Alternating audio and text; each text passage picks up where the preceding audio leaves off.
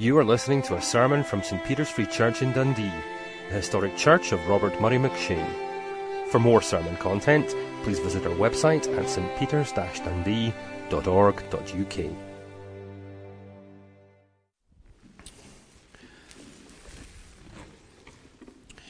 We continue in this summer series of parables that basically have been signed to various ministers by David in his absence. And as you recall from previous messages, particularly the first one in the series by Will, we gave a lengthy discussion of what a parable was all about, why we have parables, why Jesus spoke in parables, and what can we get out of parables.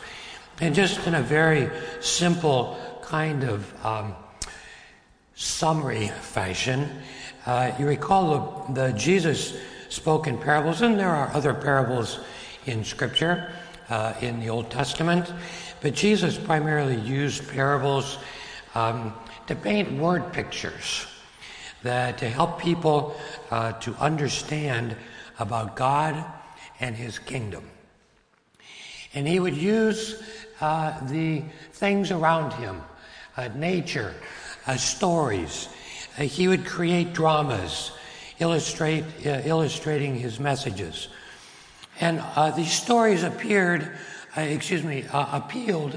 to nearly everybody, rich and poor, young and old, learned and unlearned, because they were stories that were real life stories, taken from real life situations, taken from the fields, taken from families, taken from various people. They weren't necessarily actual events that occurred, but they were illustrations to demonstrate something of Himself, and particularly teaching about the kingdom of God.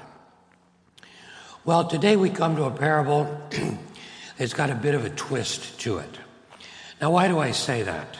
And what kinds of twist is there in Jesus' parable found in Matthew this morning?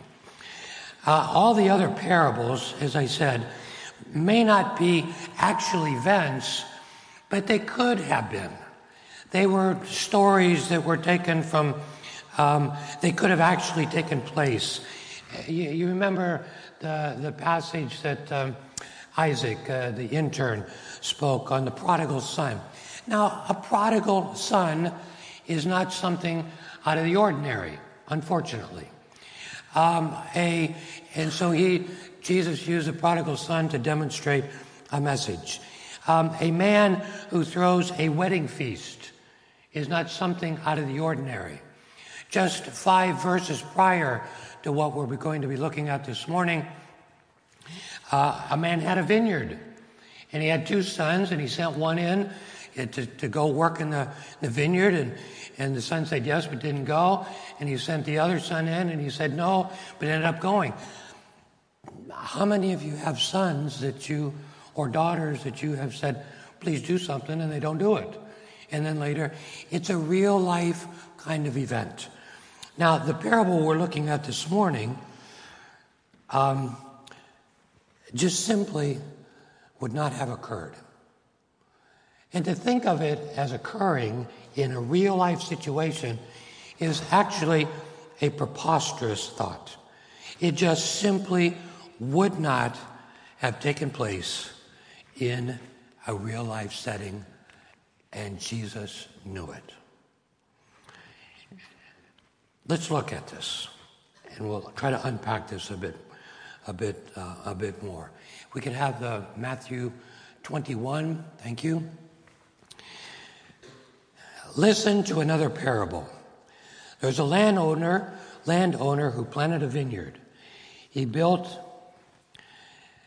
a wall around it, dug a wine press in it, and built a watchtower. Then he rented the vineyard to some farmers and went away on a journey. When the harvest time approached, he sent his servants to the tenants to collect his fruit.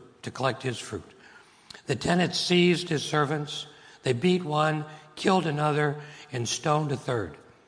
Then he sent other servants to them, more than the first time, and the tenants treated them the same way. Last of all, he sent his son to them. They will respect my son, he said. But when the tenants saw the son, they said to each other, this is the heir. Come, let's kill him and take the inheritance. So they took him and threw him out of the vineyard and killed him. Therefore, when the owner of the vineyard comes, what will he do to those tenants? He will bring those wretches to a wretched end, they replied, and he will rent the vineyard to other tenants, who will give him his share of the crop at harvest time. Jesus said to them, have you never read in the scriptures? The stone the builders rejected has become the capstone. The Lord has done this, and it is marvelous in our eyes. Therefore I tell you that the kingdom of God will be taken away from you and given to a people who will produce its fruit. He who falls on this stone will be broken to pieces, but he on whom it falls will be crushed. When the chief priests and the Pharisees heard Jesus' parable, they knew he was talking about them. They looked for a way to arrest him, but they were afraid of the crowd because the people held that he was a prophet. So we look at this parable and let's look at some of the elements in it.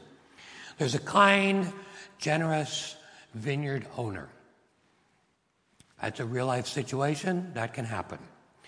There's nasty, cheating, malicious servants. Or tenants, excuse me. That's also real life. The owner sending his servants to collect the rent or to get the fruit of the vine. That's quite normal also. But then the tenants repeatedly killing and maligning the servants that were sent, and the owner continuing to send more, and finally send his son. That just wouldn't happen. Let me read what one commentator wrote. No owner of a vineyard who had had a servant killed would then send other servants also to be killed, and on top of that, his own son, only to have him killed also. He would immediately bring the police down upon these men and at once end their career in the vineyard. The reason for this astounding imagery is that in his long suffering, God does act, in fact, did act in the way here depicted.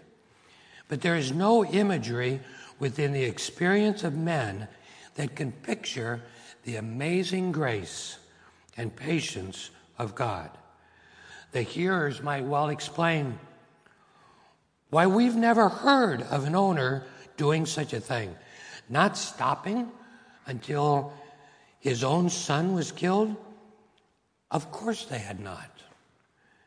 But this is the very point Jesus wants to make. With this unheard of imagery, Jesus pictures the unheard of wickedness of these Jewish leaders who murdered not only the prophets sent for their salvation, but were now about to murder God's own Son. There's a lot in that. There's an immense amount in that. Let's begin to unpack it a wee bit. And by looking at this in context. Now, we've read the parable. Let's put it in context. It's in the midst of Holy Week. Jesus has already had what is traditionally known as the triumphal entry. He has come into Jerusalem. He's going through this week of events that culminate on Friday and with the ultimate climax on Sunday with his resurrection. Probably this is happening on Tuesday, 3 days before his crucifixion. And in this parable, Jesus is speaking to not just the people around him, but he's particularly focusing on the leaders, the religious leaders. Describes, well, in this particular case, the chief priest, the elders, and then later on in the passage, it talks about the Pharisees.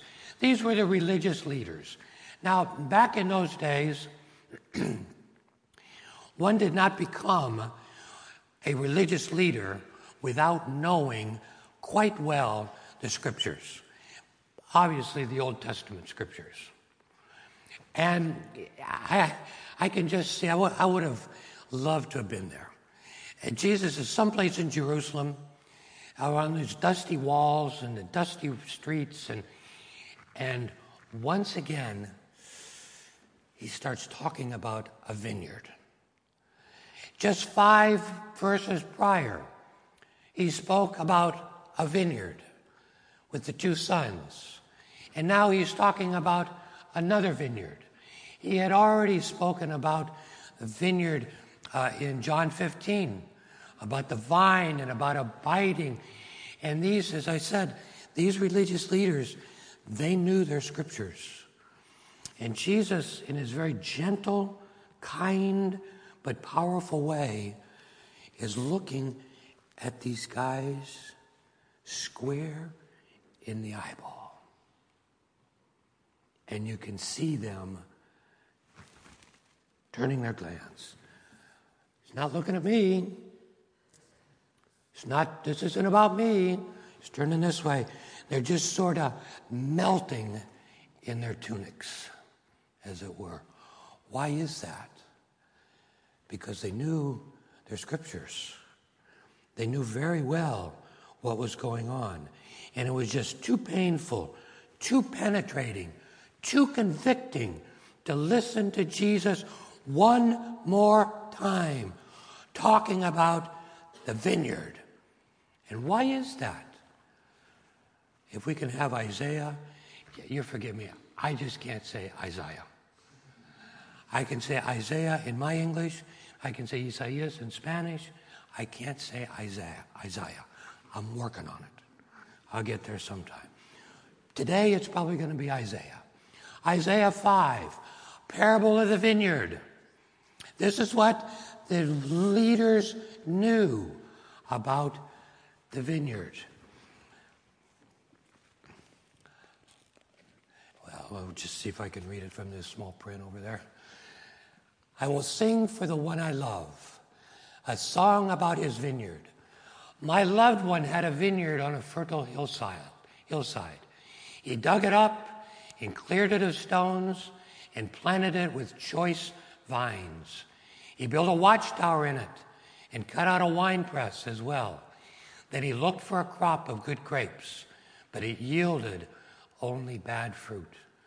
Now you dwellers in Jerusalem and men of Judah, judge between me and my vineyard. What more could have been done for my vineyard than I have done for it? When I looked for good grapes, why did it yield only bad? Now I will tell you what I'm going to do to my vineyard. I will take away its hedge, and it will be destroyed. I will break down its wall, and it will be trampled. I will make it a wasteland, neither pruned nor cultivated, and briars and thorns will grow there. I will command the clouds not to rain on it. The vineyard of the Lord Almighty is the house of Israel, and the men of Judah are the garden of his delight. And he looked for justice, but he saw bloodshed, for righteousness, but heard cries of distress. Put yourself in the tunics, as it were, of the leaders. And they're hearing a parable about a vineyard.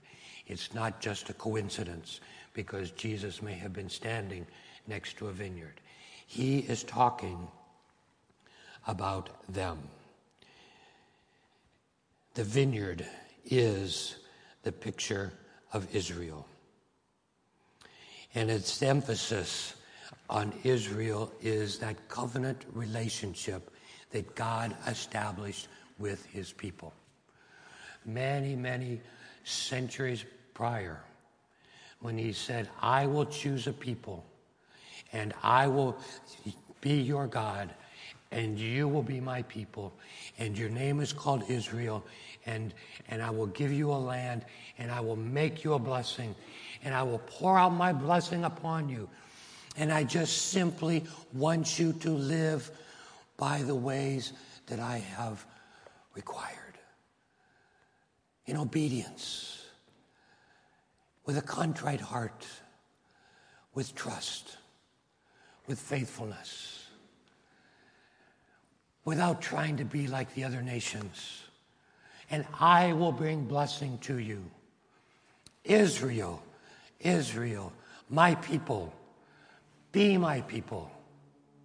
And you will be like this vineyard. And you will produce fruit. You know, a vineyard is only good for its fruit.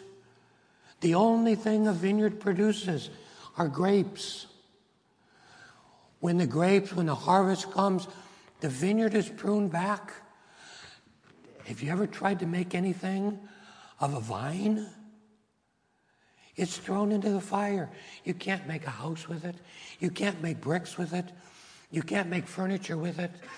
The vine, in and of itself, is useless. It's the fruit that is powerful. It's the fruit that God wants. And the fruit that he was requiring from these religious leaders as he put them. This is my vineyard. I put you, religious leaders, in this vineyard to take care of it.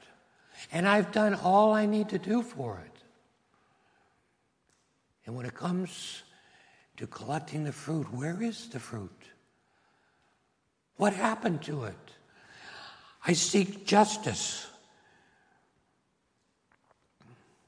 and I get bloodshed. I seek righteousness, and I get mayhem. Actually, there's a word play with these two sets of words, not necessarily depicting that they were unable to reach a standard of living, but they were actually distorting good into evil. When what God requires, overall, generally speaking, broad stroke, is shalom. Shalom is peace. It's not just, oh, I feel good, I'm peaceful, I can sleep well tonight. It's a broad, ever powerful motif for how society should be. A well-being in economy and in politics and in social life and in family life and in business life. It's pervading. And this is what God wanted through his people. And instead, he finds bloodshed. He finds mayhem. He finds chaos. And we come back to the parable at hand on Matthew 21.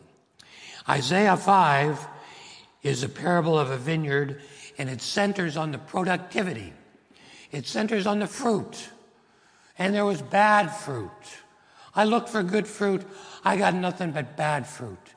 And Matthew 21 is centering, focusing on the vicious tenants and their pathetic ways of dealing with the trust that had been given to them.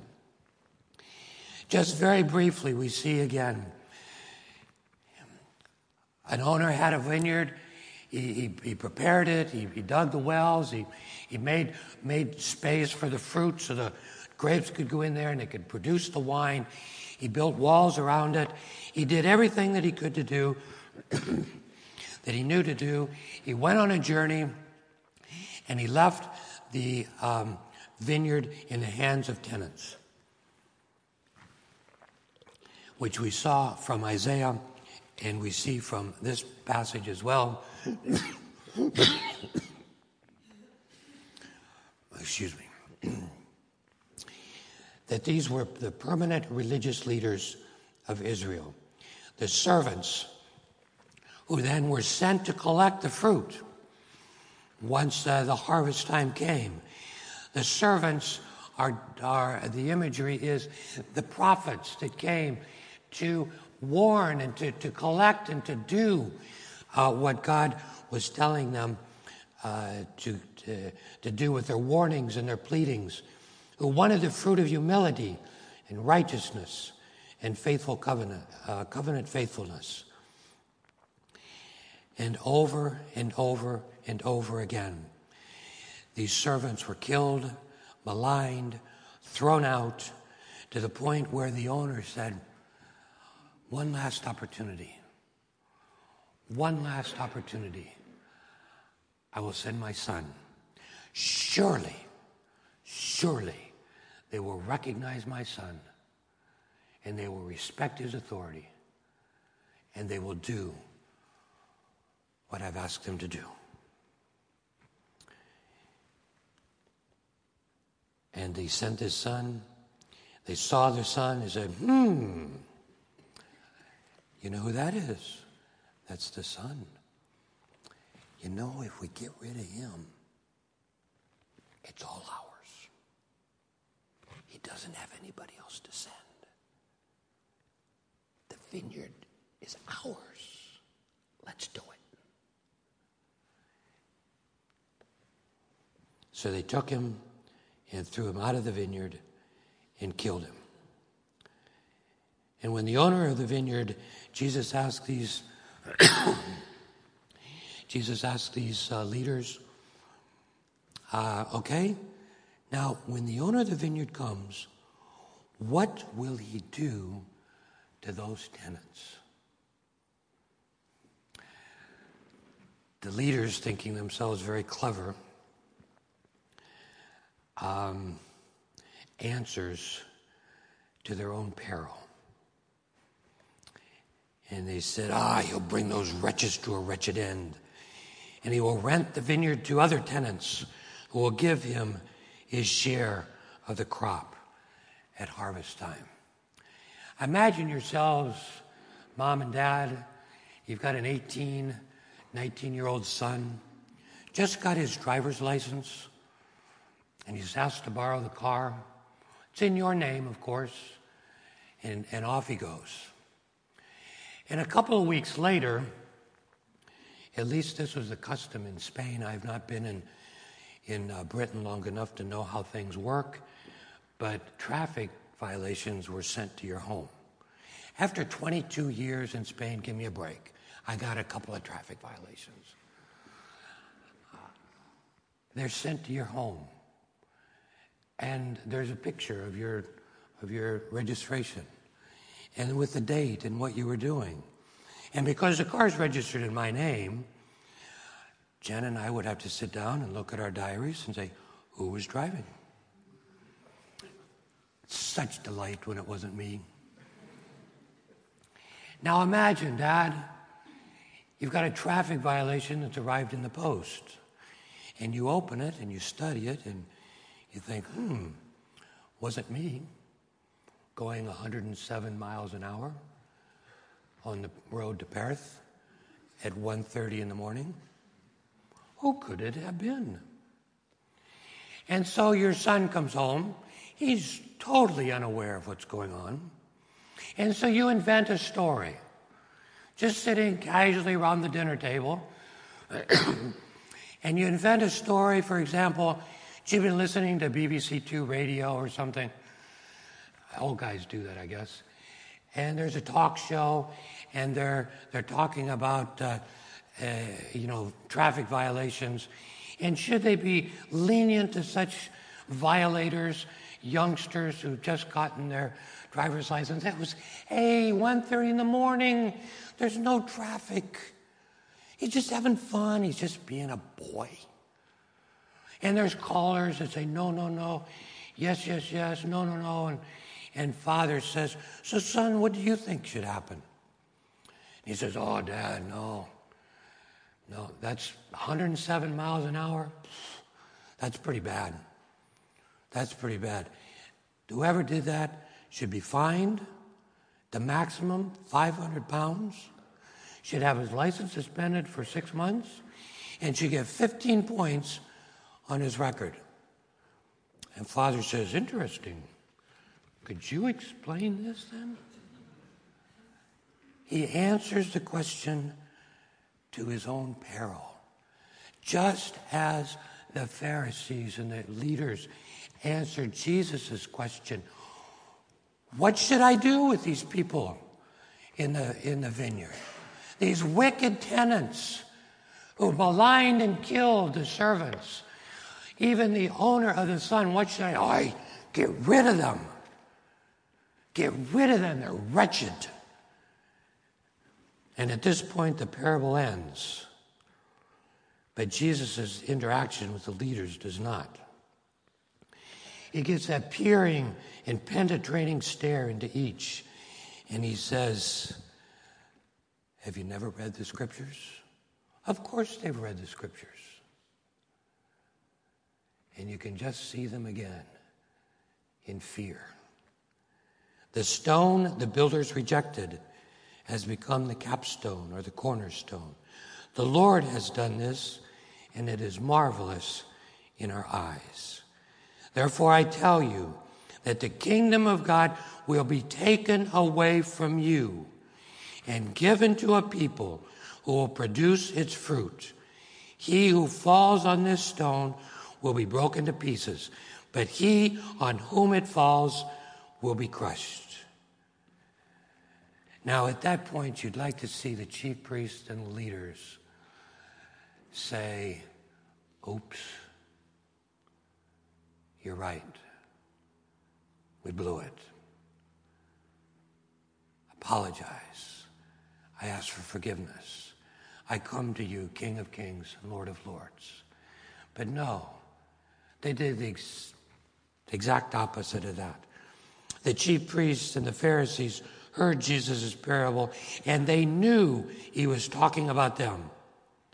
And instead of coming to him in humility, they used their authority, they abused their authority to now start looking for ways to arrest him. But of course they were afraid. Because, wait a minute, these people are saying he's a prophet. And if we take him, then the people are going to get, what do we do? They're cowards. And they're standing on false authority. And they've been shown what they have done. And we just see just take a brief glance at the motivation of these tenants, the leaders. And even in our society, how many times over and over and over again do we see in our society today, as we see here, get rid of the authority. Take away the authorities. Whether it's the authority of the Almighty God, or the authority of parents, or the authority of schoolmasters, or the authority of teachers, any authority, you can't touch me really. Get rid of the authority, and it will be mine to live. It will be, I can enjoy my life as I determine. It will be my vineyard to do as I determine. No constraints, no obligations, no higher authority. I, in myself, have this power, as it were, to produce this shalom, as it were, and I don't need any exterior help. I've got it all within me. Just ask. How much of our society depicts that without any willingness to even consider that there might be a higher authority than ourselves? You see, the problem with this, with the leaders, with society today, is that they stumbled over the stone, the capstone that the builders rejected, Jesus Christ. They stumbled over him. They either cast it aside, they walked around, they couldn't get their heads wrapped around the fact that Jesus, as Paul writes in Ephesians, he's the chief cornerstone. He holds the building together. You see, Jesus is the center of this passage. As the Son, as the cornerstone, the one that is rejected by so many. And Jesus' final words in this passage are crucial. As he's looking to these leaders, he says, I will take the kingdom of God. He says, the kingdom of God will be taken from you. You. And it will be given to a people who will produce the fruit.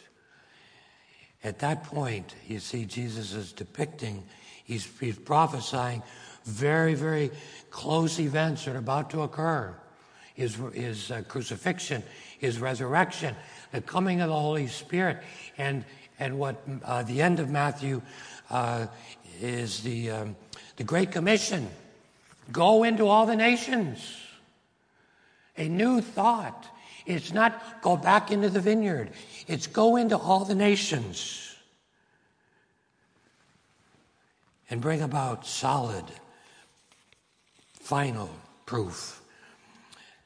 Another commentator writes on this passage. He says, the leaders have failed to carry out their obligations to God, both in their personal lives and in leading the nation of Israel.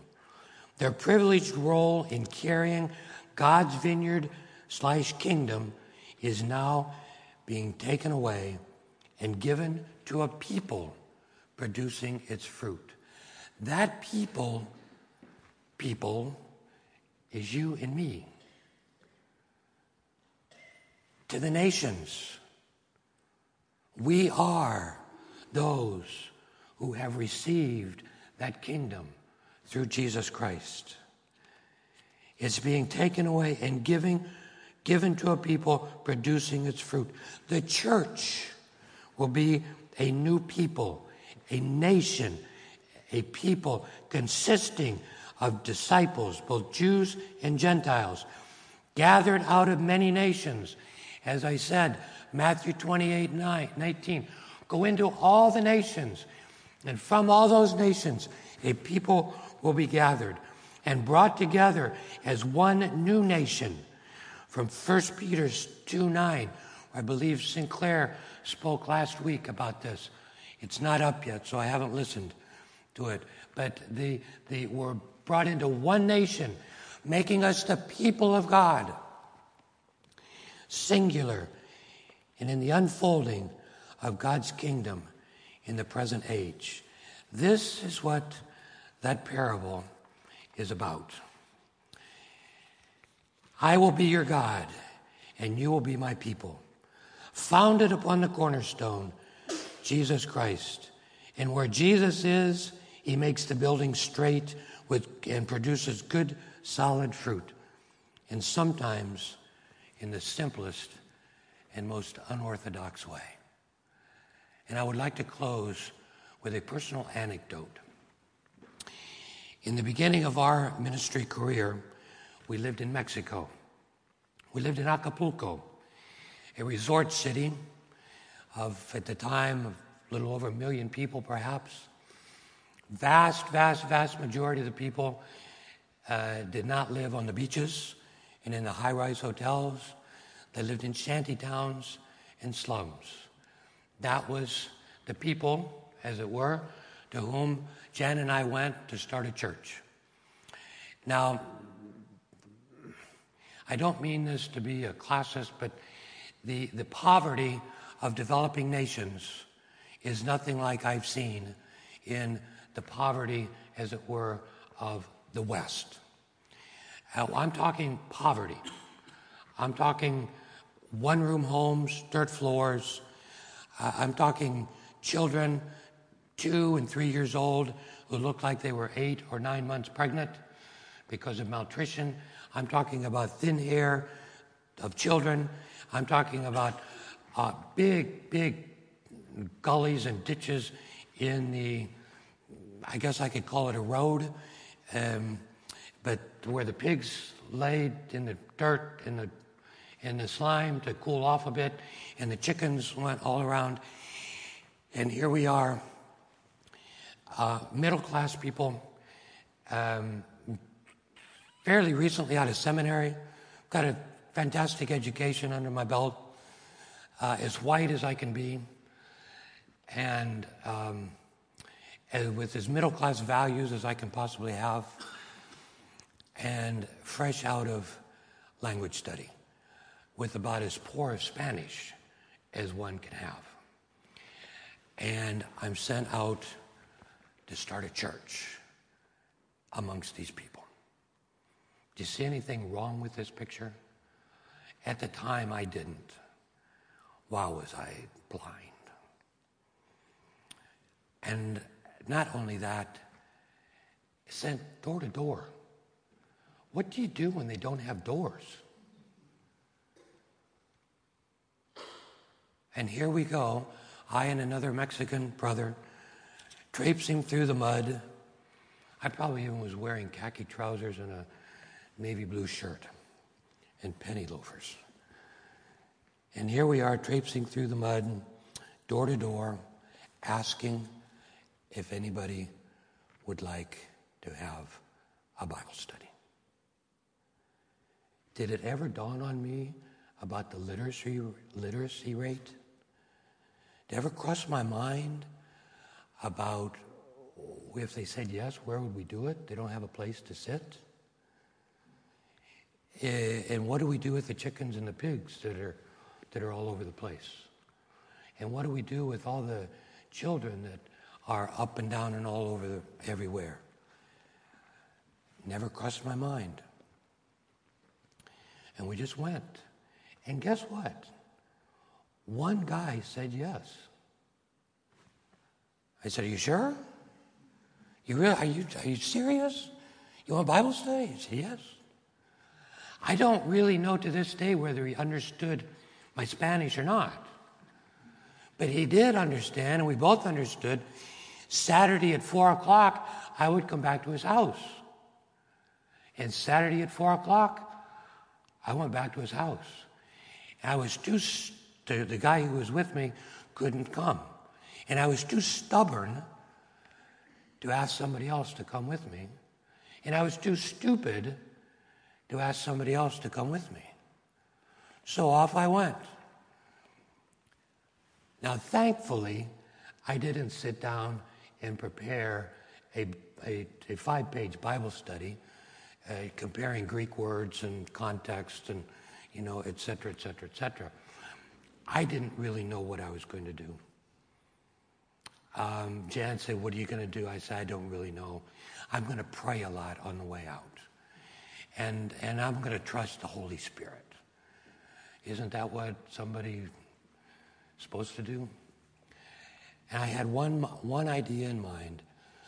I'm going to sit there with this gentleman, and I'm going to ask him the same question that Jesus asked Peter.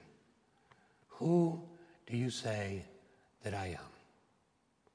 And I'm going to see what he says. And we're just going to take it from there.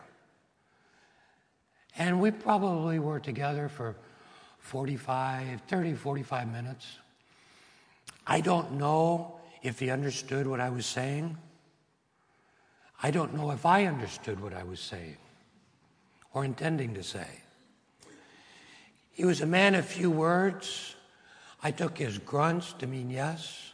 They could have meant no. They could have meant I have no idea. They could have meant when are you leaving? But I took them to mean yes.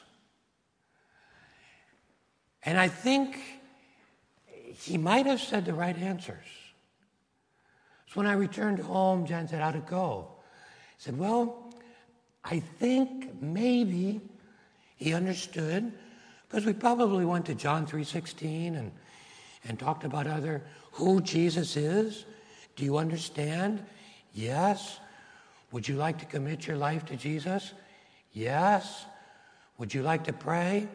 No. You do it for me. Okay. Can I do it in English? And I walked away, and he wanted me to come back. And he wanted me to come back. Now, I later learned, because I was so desperately out of my element. I had never seen such poverty. I had never known such poor people. I had never been in their homes. I'd never eaten their food. I'd never walked their streets. And here I was expecting a Bible study. What do middle-class people do? They start a Bible study. And you know what? Today, there's still a church in that area.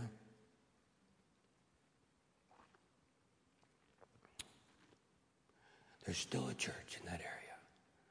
That man has gone on to be with the Lord. Recently, his daughter found me on Facebook. She's the age of our children. They played together in the streets with the pigs, flicking marbles. That's what poor kids do. And she said, Hermano Tomas, do you remember me? I named the church, and I won the Bible that was offered for naming the church, Prince of Peace. And the church still exists. Some 35 years later. Now, what happened? Everything was wrong about the messenger. Nothing was wrong about the message. Because we focused on the cornerstone. We focused on Jesus Christ. Who do you say that I am? You are the Messiah. You are the Savior. And Jesus' response to Peter was, and upon this rock, or upon this confession that you are the Christ, I will build my church. And a church was begun. Are you here wondering what this cornerstone is about? Are you wondering, is it really true? Can I trust myself to him? Are you things in your life that I just don't know? Can I step over the edge and give it all to him? Yes. Yes, you can. He's firm. He's foundational. He keeps the building together. He's the only thing that keeps the building together. And he's there extending his arms and says, receive my son, and don't sidestep him. And don't pretend like he's not there. And don't pretend like you can do it without him. Our Father in heaven, we thank you for your goodness to us. We thank you for your grace. We thank you for your mercy. We thank you for your love. We thank you that you are the cornerstone, Jesus. Help us as a church that we would never reject the stone that the builders rejected, and that we would see you on the cross, we would see you in the grave, we would see you resurrected for our sins, that we can have life, we can have freedom, and we can give ourselves into you completely, totally, and wholeheartedly. For I ask it in your name. Amen. Let's stand and sing. Salvation belongs to our God. And then remain standing for the benediction.